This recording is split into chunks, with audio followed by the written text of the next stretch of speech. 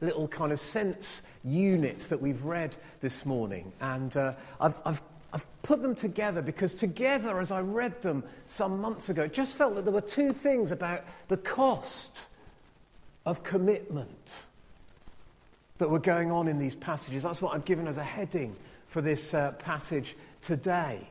But it is very much a game of two halves.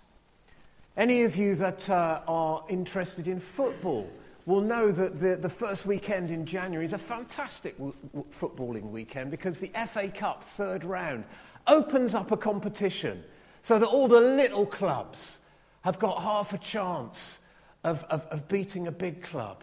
I believe there's some dodgy team turning up in Yeovil today. Manchester United, have you heard of them? But big clubs have to compete against some of the lesser clubs. And there's always stories of kind of little clubs beating big clubs. Yesterday afternoon, Blythe Spartans, who are in the 7th league, they're a non-professional team. They're not in the first division or the second or the third or the fourth or the fifth or the sixth. They are 7 leagues down. They played Birmingham City, a team of great history, currently in the second league. But way, way above them, professional footballers getting paid a fortune. Blythe Spartans hosted Birmingham City yesterday afternoon. And at half-time, Blythe Spartans were winning 2-0. Their supporters must have been in 7th heaven. That was the game of the first half. Second half came, and I assume the Birmingham manager gave his boys a rocket because they came out and beat them 3-2. But hey, it was a game of two halves. And I kind of feel that that's what we've got this morning in this passage. Same scripture, but kind of contrasting happenings. What we've got in verses 1 to 5 is the continuation of Paul's second missionary journey. That's what we seem to refer to it as. He's been out and he's shared the gospel once, come back and spent some time in Antioch and been built up with the believers. And then he's gone out again. And they come to a couple of places that they've already been to, Derby and Lystra. And there's a focus in verses 1 to 5 on a very strange little incident. And then verses 6 to 10 goes into some different territory, not quite as they might have expected. So here in Acts chapter 16, we meet a guy called Timothy. He was a fairly recent convert. We learn that he was well regarded. We learn too that his mother was a Jewess and a believer. He was of mixed parentage. His mother was a Jew, but his father was a Greek, a Gentile. He's someone we become familiar with later on in the New Testament because Paul writes letters to him to encourage him as a young leader. Verse 3, though, comes as a bit of a shock. Paul wanted to take him along on the journey, so he circumcised him because of the Jews who lived in that area. Now, quite apart from that making your eyes water, that kind of shock, it was a shock because it seems to contradict what's gone on up to this point. I'll just give you a very quick recap, but basically Paul, brought up a Jew, would have been circumcised, brought up in the Jewish tradition, met with Jesus on the road to Damascus and realized that the law that was given to the Jews was not any longer needed to bring relationship with God, but Jesus had come and had done it all and had fulfilled the law. And so Paul, having been kind of arch enemy of the Christians, became this incredible evangelist, this passionate man for Jesus. And he realized that actually, no, you do not have to follow the Jewish law in order to be saved. Even though many of his fellow Jews said, well, okay, I'll get the Jesus man, but actually you still got to do this. You still got to eat this way. You still got to be circumcised. You still got to do all the law plus a bit more. And Paul had to really step out of his comfort zone and say, no, it doesn't have to be like that. If you look at Galatians chapter 6, which is actually dated a little bit before the Acts of the Apostles, even though it comes later in our Bibles. Galatians chapter 5, Paul writes to the church in Galatia, "It is for freedom that Christ has set us free. Stand firm then.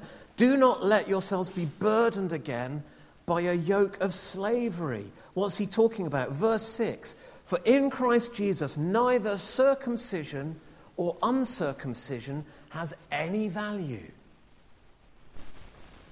The only thing that counts is faith."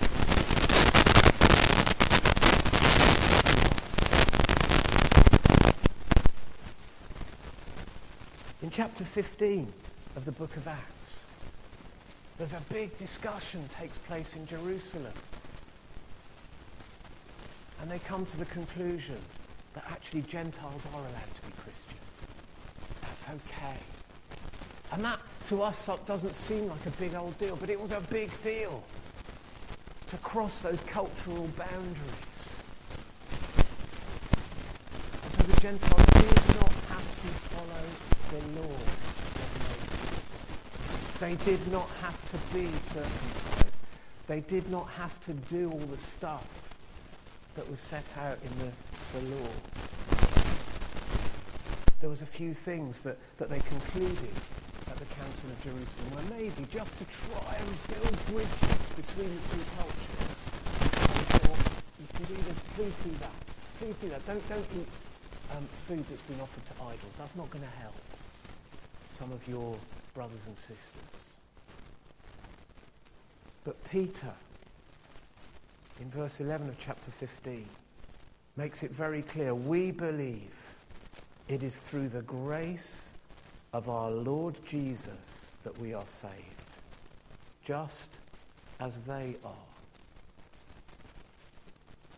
So there was a big old ding-dong about cultural expectations and being kind of subject to the slavery, if you like, of the Jewish law. And Paul was saying, nuh-uh, you don't have to do that. It's not necessary. You're free from all of that. You don't have to do it. You just have to believe in Jesus and give your life to him. And then he meets this guy Timothy and says, hey, it's great to see you, pal. By the way, if you want to come with me, circumcision is what you need to do. And it's like, what? Why? Why would he kind of argue all of that and then seemingly turn it on his head and say, well, nah, you need to do that? Was he contradicting himself? Some people have been really perplexed by this and seem to feel that Paul is really contradicting himself. Some people would kind of argue, well, here's just one of those contradictions in Scripture. But I would say to you, no. I don't think there's a contradiction here at all, but there is a cost of commitment. I don't know who was more costly for, to be fair, Timothy or Paul. Painful for Timothy. But for Paul, he put his neck on the line, and then he seems to be going back on it.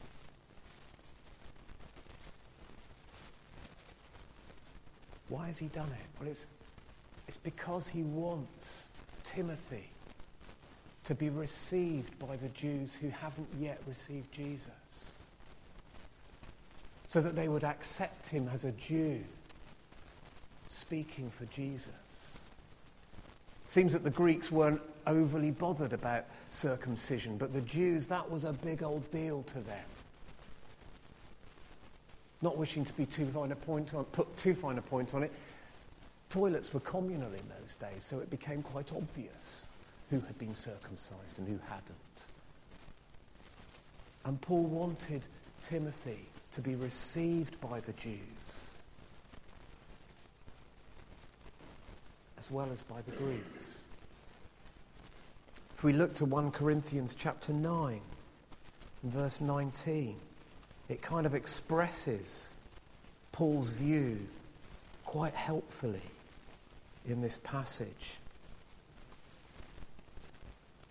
1 Corinthians chapter 9 and verse 19. You might want to keep a finger in the Acts bit and another finger in 1 Corinthians 9. Anybody got a Pew Bible, got that page? 1150. Just take a look at 1 Corinthians 9 and verse 19 and a few verses following. Paul is talking about his rights. And then he says this, though I am free and belong to no man, I make myself a slave to everyone to win as many as possible. To the Jews I became like a Jew, to win the Jews. To those under the law I became like one under the law, though I myself am not under the law, so as to win those under the law. To those not having the law, the Gentiles, I became like one not having the law. Though I am not free from God's law, but I'm under Christ's law, so as to win those not having the law. To the weak I became weak, to win the weak. I have become all things to all men, so that by all possible means I might save some. I do this for the sake of the gospel, that I may share in its blessings.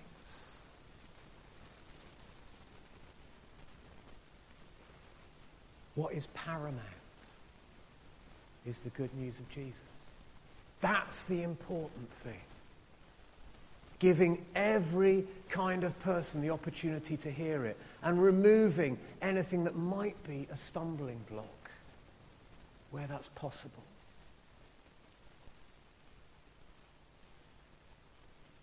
So as we come to the end of the first half, what does that say to us?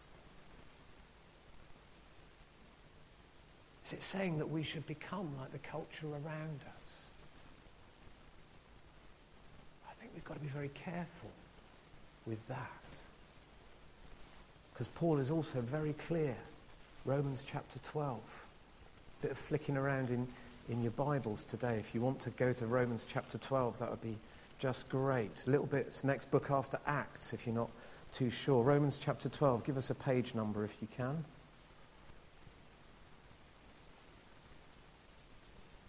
1139. Romans chapter 12. Paul says this to the church at Rome. Therefore I urge you, brothers, in view of God's mercy, to offer your bodies as living sacrifices, holy and pleasing to God. This is your spiritual act of worship.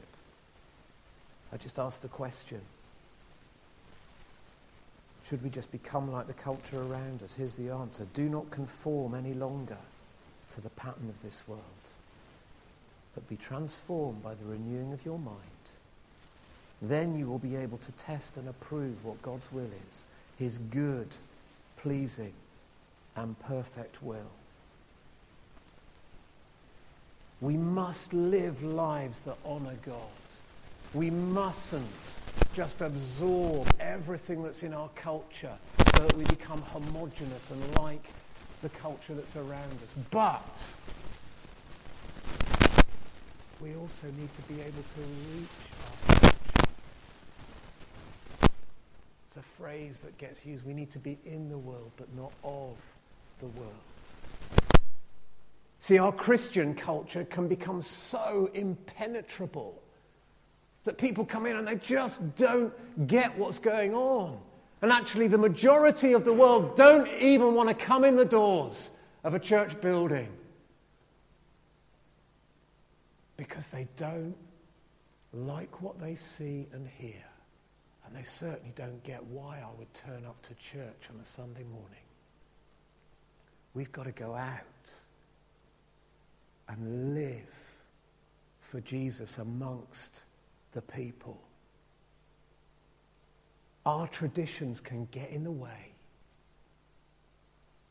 I don't think we are a particularly traditional church here at Fivehead, but we still have traditions and ways of doing things and ways of operating that are kind of comfortable, that are kind of what you kind of expect of church. Are we prepared to do what it takes to share the gospel? Messy Church is a great example of being completely kind of outside the box, if you like, in a way of sharing the gospel. Doesn't look like church, but it is church. It's a place where God is honoured, where his good news is presented, where his name is worshipped, but with lots of paint and sparkly stuff and mud and goo and goodness knows what, as people make stuff and sit and have food together.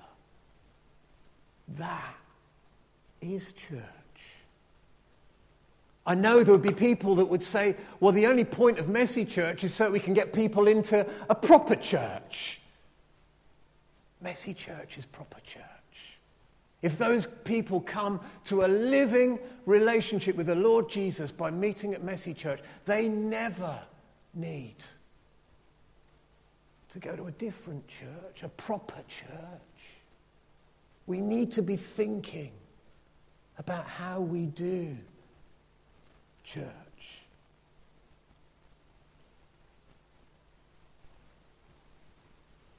See, Messy Church is church, Jim, but not as we know it.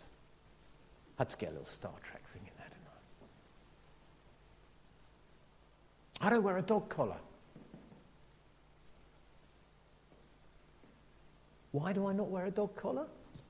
I'm a reverend, I'm ordained, all of that kind of stuff. I think it's largely because I'm concerned it conveys a certain image of the church as something that's out of church and institutionalized. That's a personal decision that I've generally taken. Is it wrong to wear a dog collar? Absolutely not. Would I wear a dog collar? Absolutely. Have I worn a dog collar? Yes. Where it helps somebody to meet with the Lord Jesus, where it doesn't kind of become a barrier. Absolutely. But I think our society in general is a little bit dismissive of the dog collar wearing thing, and we need to get beyond that. My children would die every time I wore a dog collar, just by the way, but that wouldn't stop me if that was what I needed to do.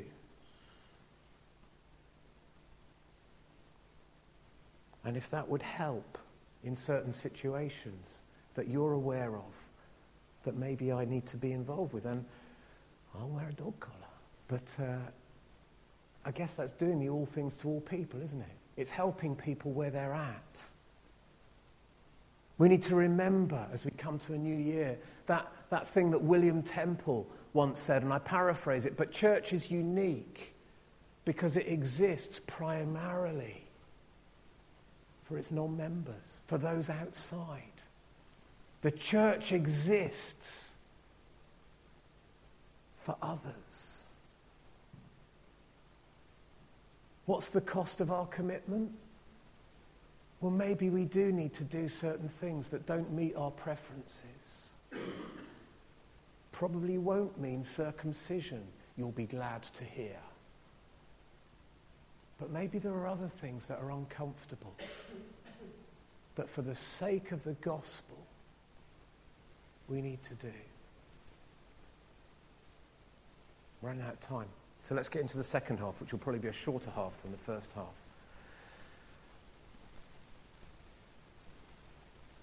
Just an aside,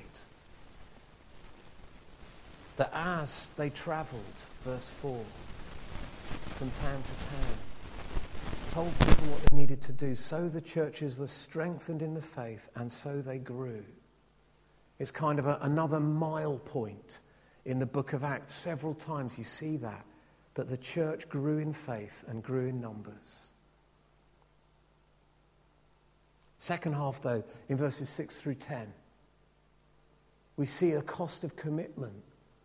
I guess more as a group of apostles, of missionaries, they move into new territories. See, they had their idea of where to go. Keith, I wonder if you could put the slide up. Now, have we got a little pointy thing on that remote control? Let's have a quick look. I'm sure Steve was saying, well, yay, we got a pointy thing. Let's have a quick look. Pointer. Hey, how about that? I don't know how it works, mine, but there we go. Over there. No? Oh, blimey. Right, let's leave that alone, shall we? Sorry. Right, okay. Well, anyway, just we've got the equator now. And you can see, kind of top right, Derbe and Lystra, just as you kind of go up the coast, over the top, and then there's Derbe and Lystra. That's where they meet Timothy. Then they begin to make this journey. They think they're going to go up into Bithynia and Pontus.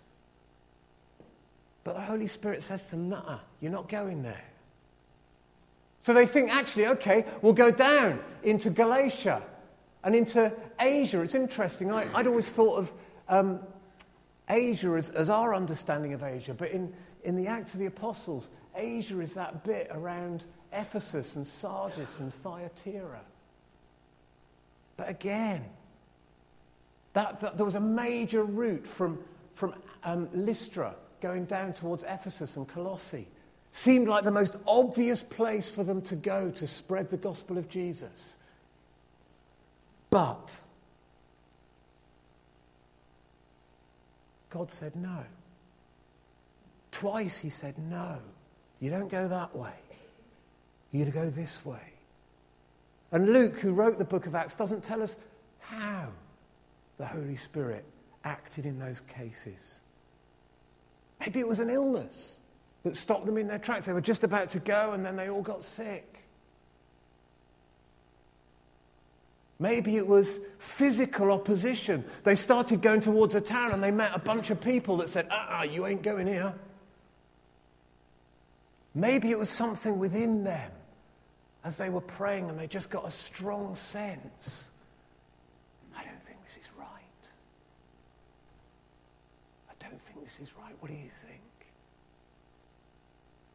Maybe there was somebody gave a prophetic word, stuck their neck out and said, actually, I believe the Lord is saying to us, we should not go there. See, God speaks in all sorts of ways. But he made sure that they didn't go in the obvious directions. And then comes a vision. Verses 9 and 10. Paul has a vision which seems pretty clear, and he needs to share it with the others, that they need to go into Macedonia, up to the northwest.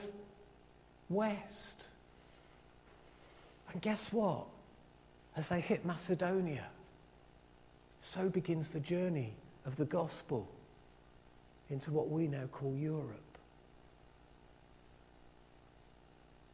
See, God had better ideas than Paul and his pals as to what was the next thing on the agenda.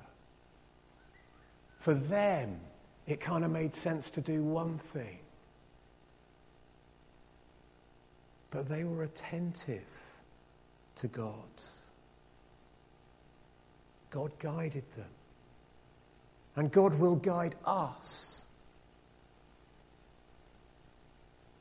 But we need to be attentive. Must have been confusing. I mean, it's not exactly a kind of a straight route that they take, is it?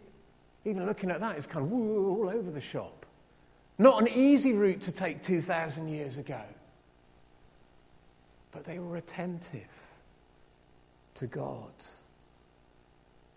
And they trusted one another to share in that journey. And so the gospel made it to a new frontier. So what about us? How attentive are we to God? Do we manage it on a Sunday morning, perhaps? Do we manage it on New Year's Day because it's a new year, boom, let's do it? Are we walking with God as we shop, as we go to the office, as we meet a friend or a neighbour or a family member? Are we submitting ourselves and soaking ourselves in what God would say to us? So that maybe the obvious route is not the route to take.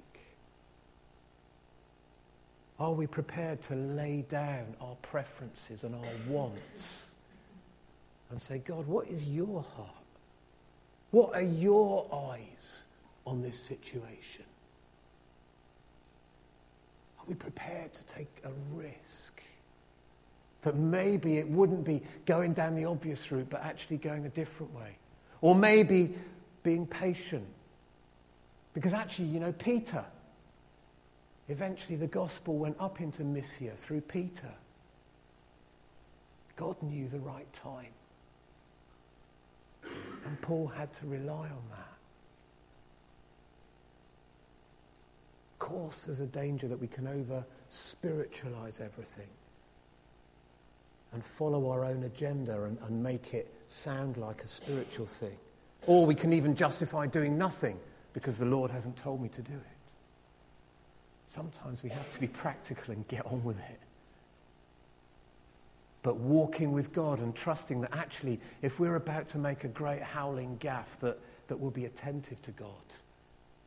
For him to say, stop, think, talk to somebody before you go into that. Where is our heart as we begin 2015? Is it full out for God like these folks? Is it motivated by the good news of Jesus? Or is it motivated by our own agendas and soapboxes? It is costly to walk with Jesus. But it is so, so right. Let's learn from these folk who've taken risks, who've been attentive to God, and who've looked to him for the future.